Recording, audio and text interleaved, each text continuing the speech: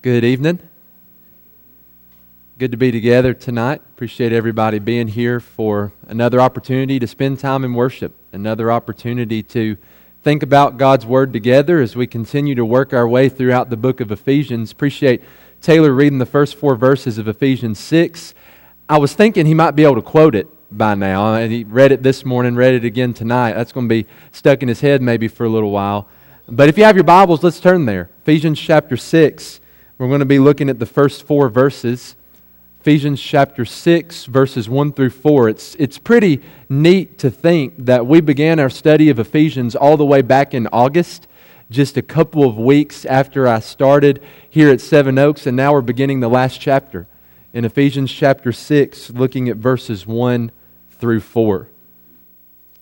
There were 2 kids sitting and having a conversation. They were bragging about how they had moved so frequently in the last little while. They were trying to one-up each other. One boy looked at the other boy and said, "We've moved 3 times in the last 3 years, and we've lived in 3 different states. I bet you can't beat that." The other little boy said, "I bet I can. In the last year, in the last 12 months, my parents have moved 5 different times.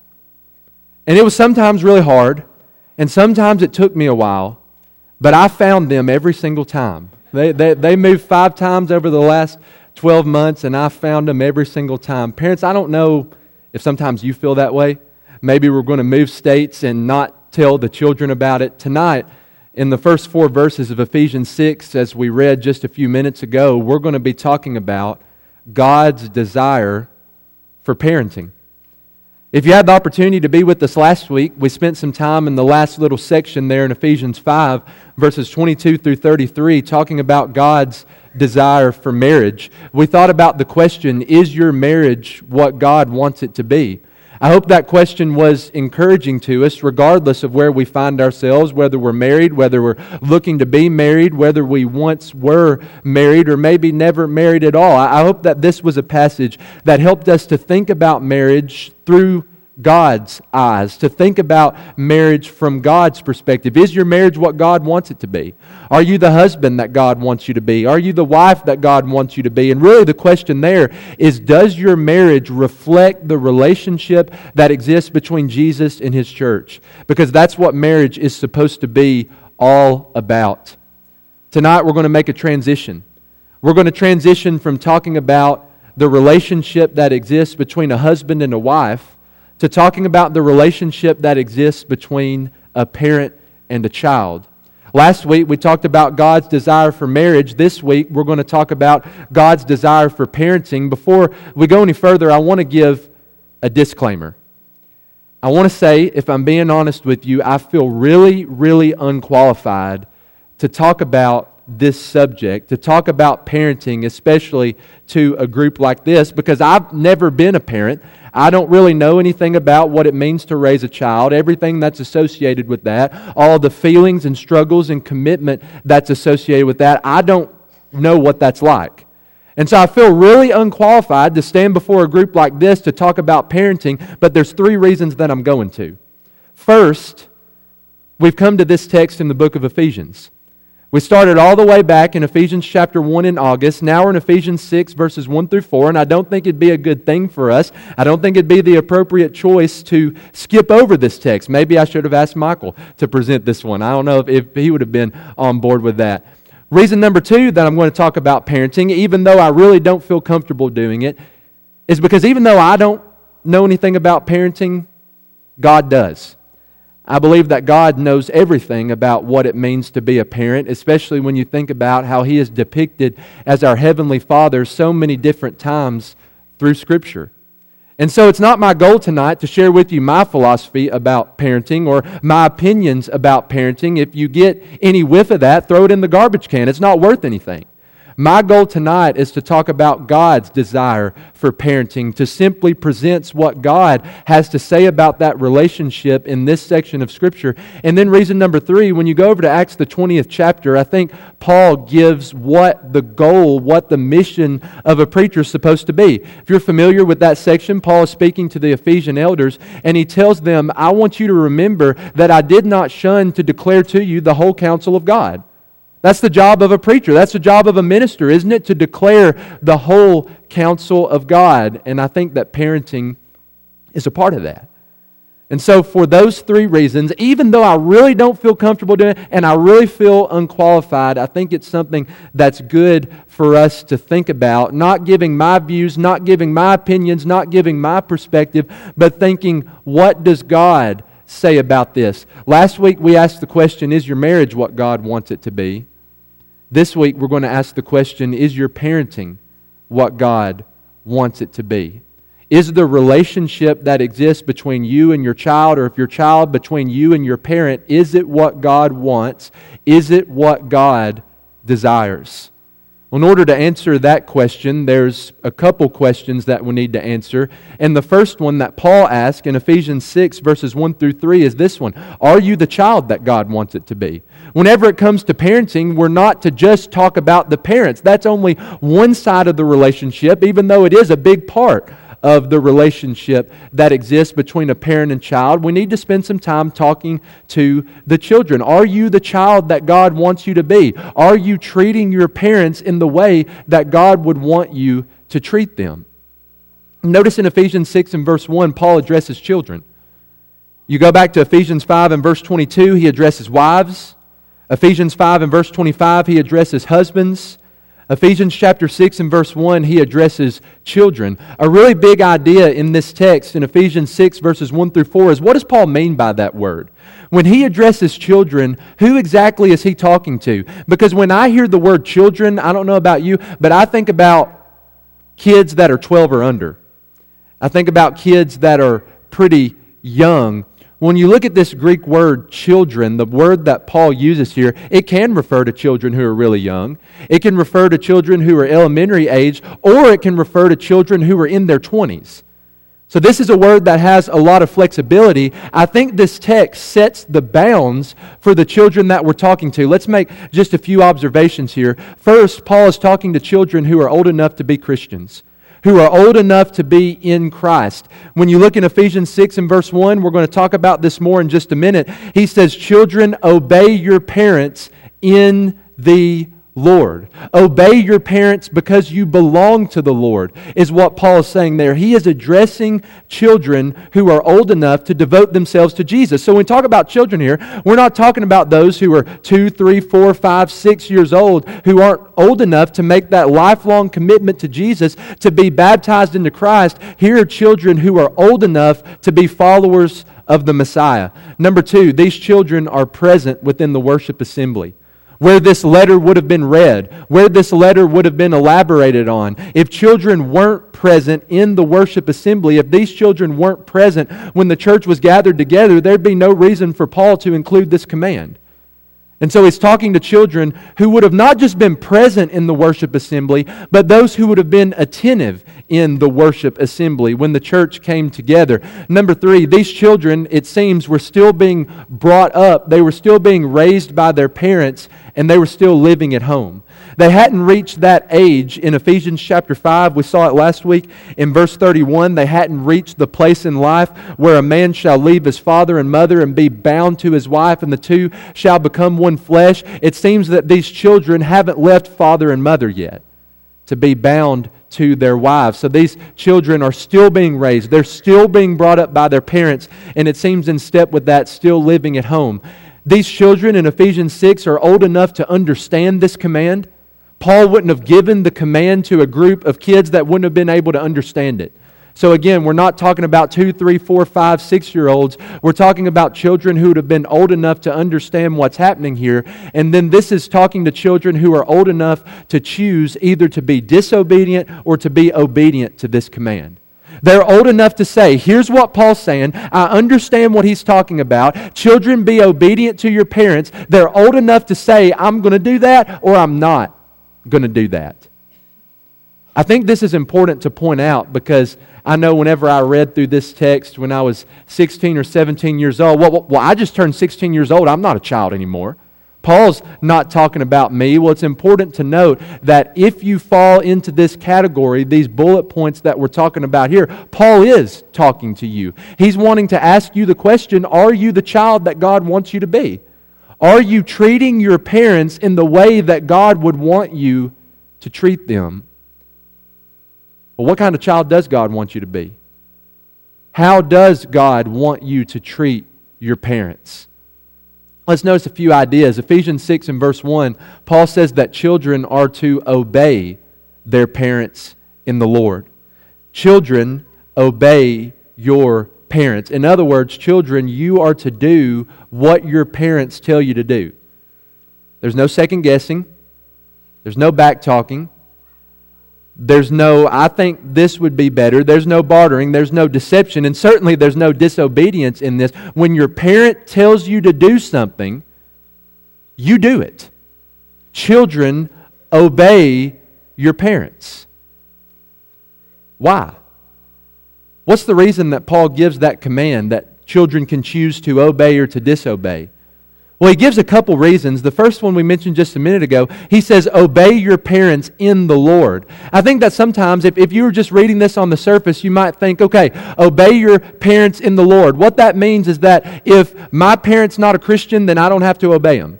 If my parent's not in the Lord, then I don't have to do what they tell me to do. But if my parent is a Christian, then I have to obey them and I have to do what they tell me to do. I don't think that's what Paul is saying here.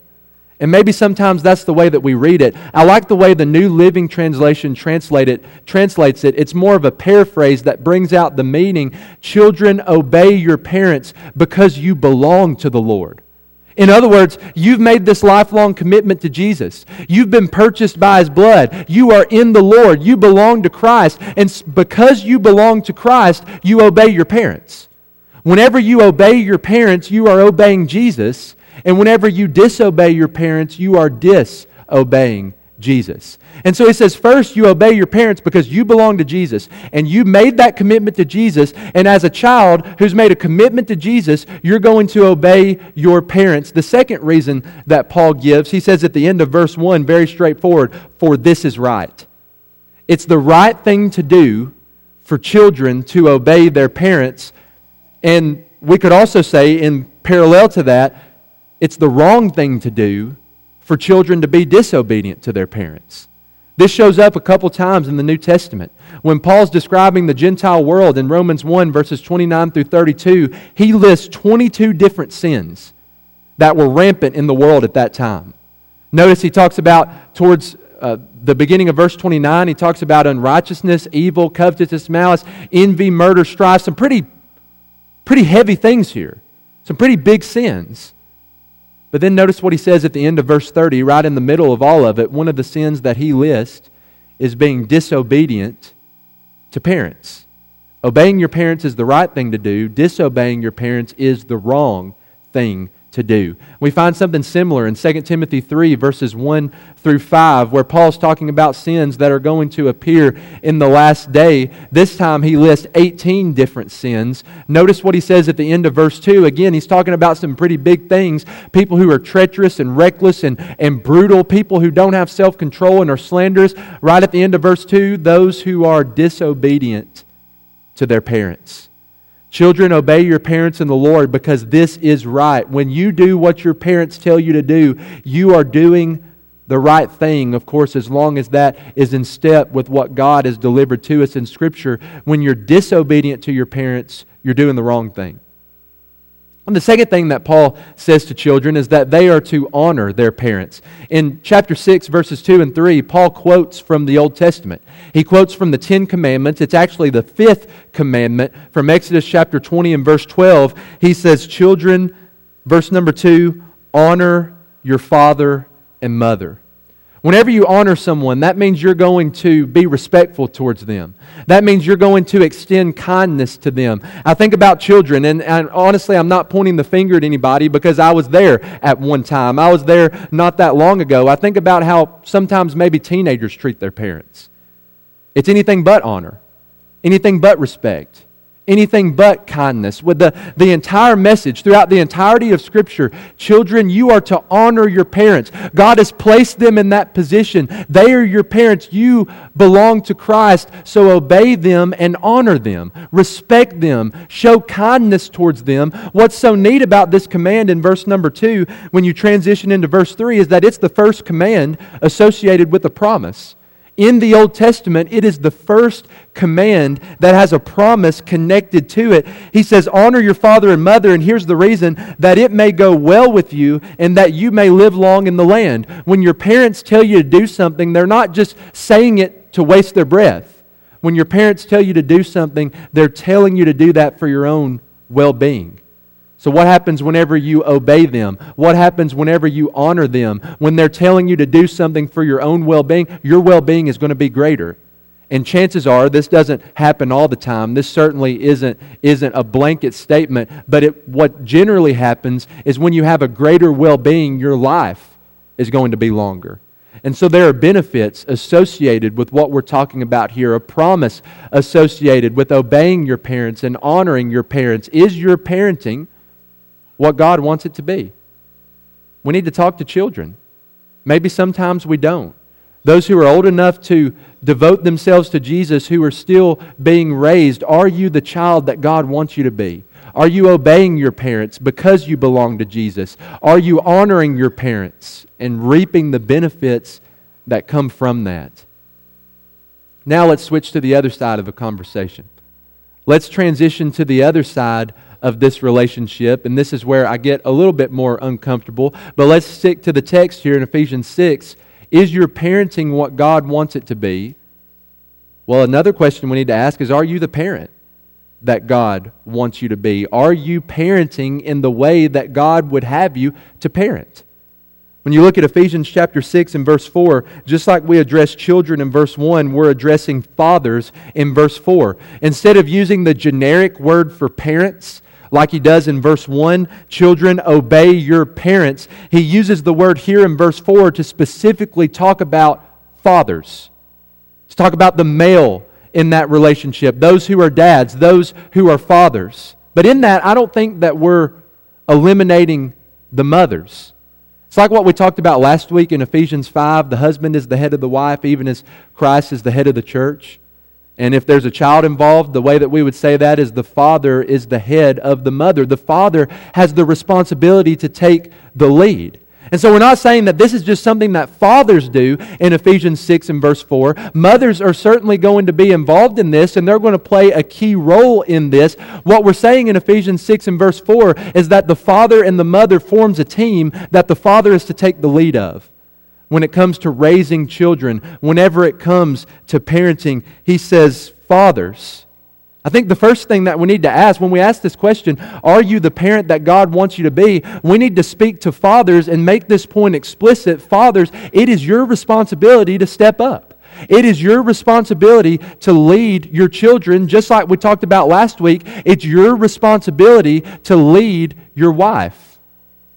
There's so many households where the raising of the children or anything that has to do with the children is put off on the mother, and the mother is the only one involved in bringing up the children, raising them to maturity. We're not saying that this has to be equal amounts of time. Maybe the mother spends more time with the children than the father does. But the father needs to take the lead. According to Scripture, what God wants in this relationship is fathers to step up and to lead their children to maturity. So what does that look like when a father is leading and the mother comes behind and they're going at this as a team to raise their child to maturity? He says, number 2, do not provoke your children. Don't provoke your children to anger. Now, this is not saying don't ever make your kids mad. Because sometimes your kids are going to I remember I would get mad at my parents whenever they would tell me no, whenever I wanted something and they told me that I couldn't have it or that I couldn't do it. I would get mad at them even if it was the best thing for me. This is not saying your kids are never going to get mad at you. This is saying you should not provoke them to anger. You shouldn't provoke them to be mad. Well, what does that mean? I like what Clinton Arnold says about this. He says this passage effectively rules out reactionary flare-ups, overly harsh words, insults, sarcasm, nagging, demeaning comments, inappropriate teasing, unreasonable demands, and anything else that can be perceived as provocative. So parents, what you have to do is you have to read down that list and evaluate yourself. Are any of those a part of my parenting? what Paul says, he tells parents first what not to do. Do not provoke your children to anger. Don't make them mad. Don't be the source of their anger, provoking them towards that emotion. What Paul says a little bit later when you go over to Colossians is don't provoke them to anger so that they won't be discouraged. Don't discourage your children by what you say to them or how you treat them. He says don't do this, but instead do this. Parents are not to provoke their children to anger. Instead of that, they are to raise up their children. Verse 4. Don't provoke your children to anger, verse 4, but bring them up. That same word that's translated bring them up in verse number 4 is the same word if you go back to Ephesians 5 and verse number 29. No one ever hated his own flesh, but nourishes it. That's the same Greek word. Bring them up in verse 4 and nourish your wife. He tells the husbands, just like Jesus nourishes the church, that's the same word that Paul uses to describe those two realities. Parents, it's your responsibility to raise up your children in a way that is nourishing, in a way that is cherishing, in a way that demonstrates love. But that's not where Paul leaves it. Paul doesn't leave this open-ended. He doesn't say raise up your children and use whatever philosophy you want to use, whatever book you think is the best, whatever way that you prefer, just use that. Raise your children in that way. No, he says, parents, bring them up, raise them to maturity first in the discipline of the Lord. Philip Yancey tells a story. Maybe you've heard of Philip Yancey. He's a popular Christian writer and speaker.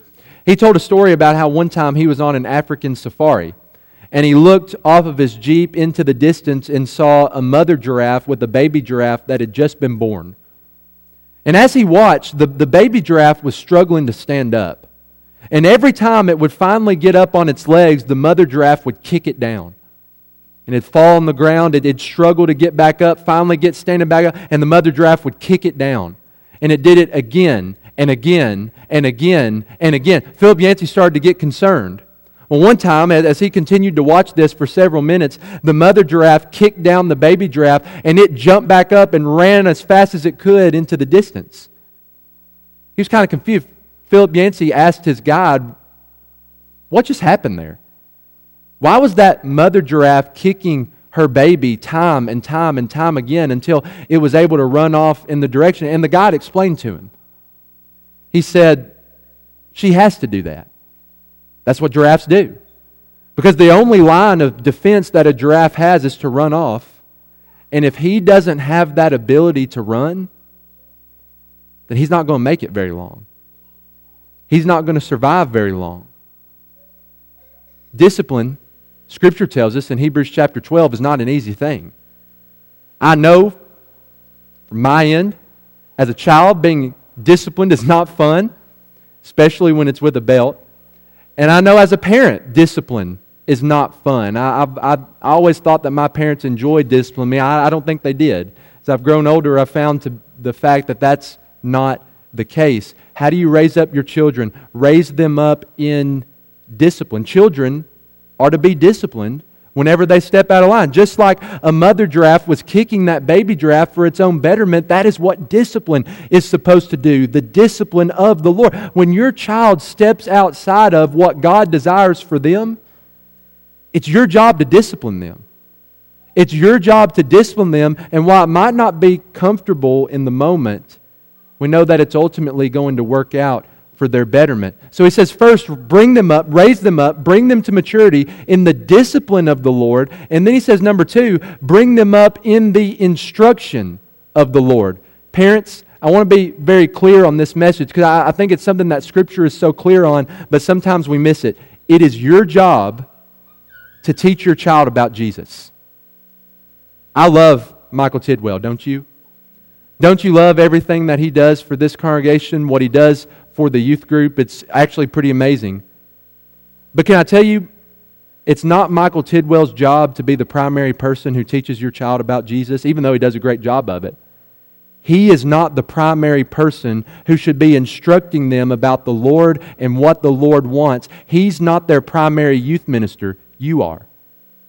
It is your job to teach your kids about Jesus, who Jesus is, and what Jesus desires for their lives. I love how that's talked about in Deuteronomy, the 6th chapter, where you find the Shema in verse number 4. It's not up on the screen, but perhaps you know it. Hear, O Israel, the Lord our God, the Lord is one. And you shall love, verse number 5, the Lord your God with all your heart, soul, and might. And these words that I command you today shall be on your heart. Think about it. From that point, he says, here's God. He's one. We serve one God. We don't serve many gods. And you're going to love Him with everything that you have. And these words, the words of God that I'm commanding you today, they shall be on your heart. From that point, Moses could have went in so many different directions. But notice what he says next, verse 7, you shall teach them diligently to your children. Whose responsibility is it to make sure that children know about the Lord, know about the Lord's law, know about the Lord's word? He looks at parents and says, it's your job.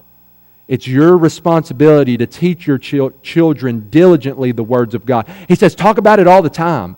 Talk of them when you sit in your house, when you walk by the way, when you lie down, and when you rise. You shall bind them as a sign on your hand. They shall be as frontlets between your eyes. You shall write them on the doorpost of your house and on your gates. Teach your children about Jesus. He says, talk about it to them all the time. Talk about it to them whenever you're driving through the drive-thru, whenever you're walking through the supermarket, whenever you sit down to eat a meal together, whenever you're putting them to bed at night, whenever you're waking them up in the morning, when you're sitting around the bread, wherever you are, whatever you're doing, use that as an opportunity to teach your kids about Jesus, to teach your kids about what Jesus desires for their lives. Is your parenting what God wants it to be? Are you the parent that God wants you to be? In Ephesians chapter 6 and verse 4, Paul lays down some principles. Fathers, are you leading your children? Are you taking the lead in how they're being raised and how they're being brought up? Are you provoking your children to anger?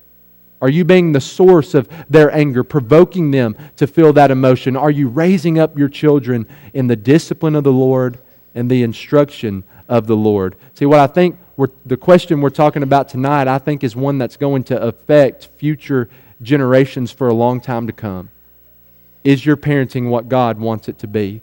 Well, in order to answer that, we've got to answer a couple other questions. We have to look at both sides of the relationship. Kids, are you the child that God wants you to be? Parents, are you the parent that God wants you to be? And I love how Paul talks about it in this text, the first 4 verses of Ephesians chapter 6.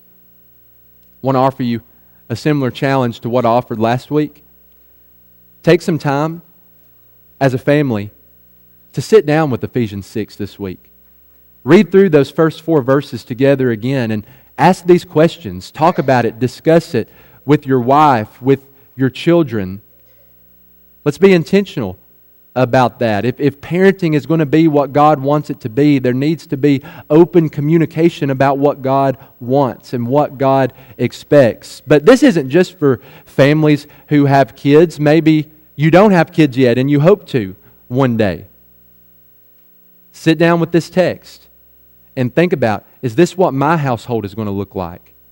Is this the kind of parent that I'm going to be? Or if you're married, is this the kind of parents that we are going to be? Maybe you have had children and they're raised. You're no longer in the process of raising them. I want to challenge you to sit down with this text and to think about the fact, what can I teach about this?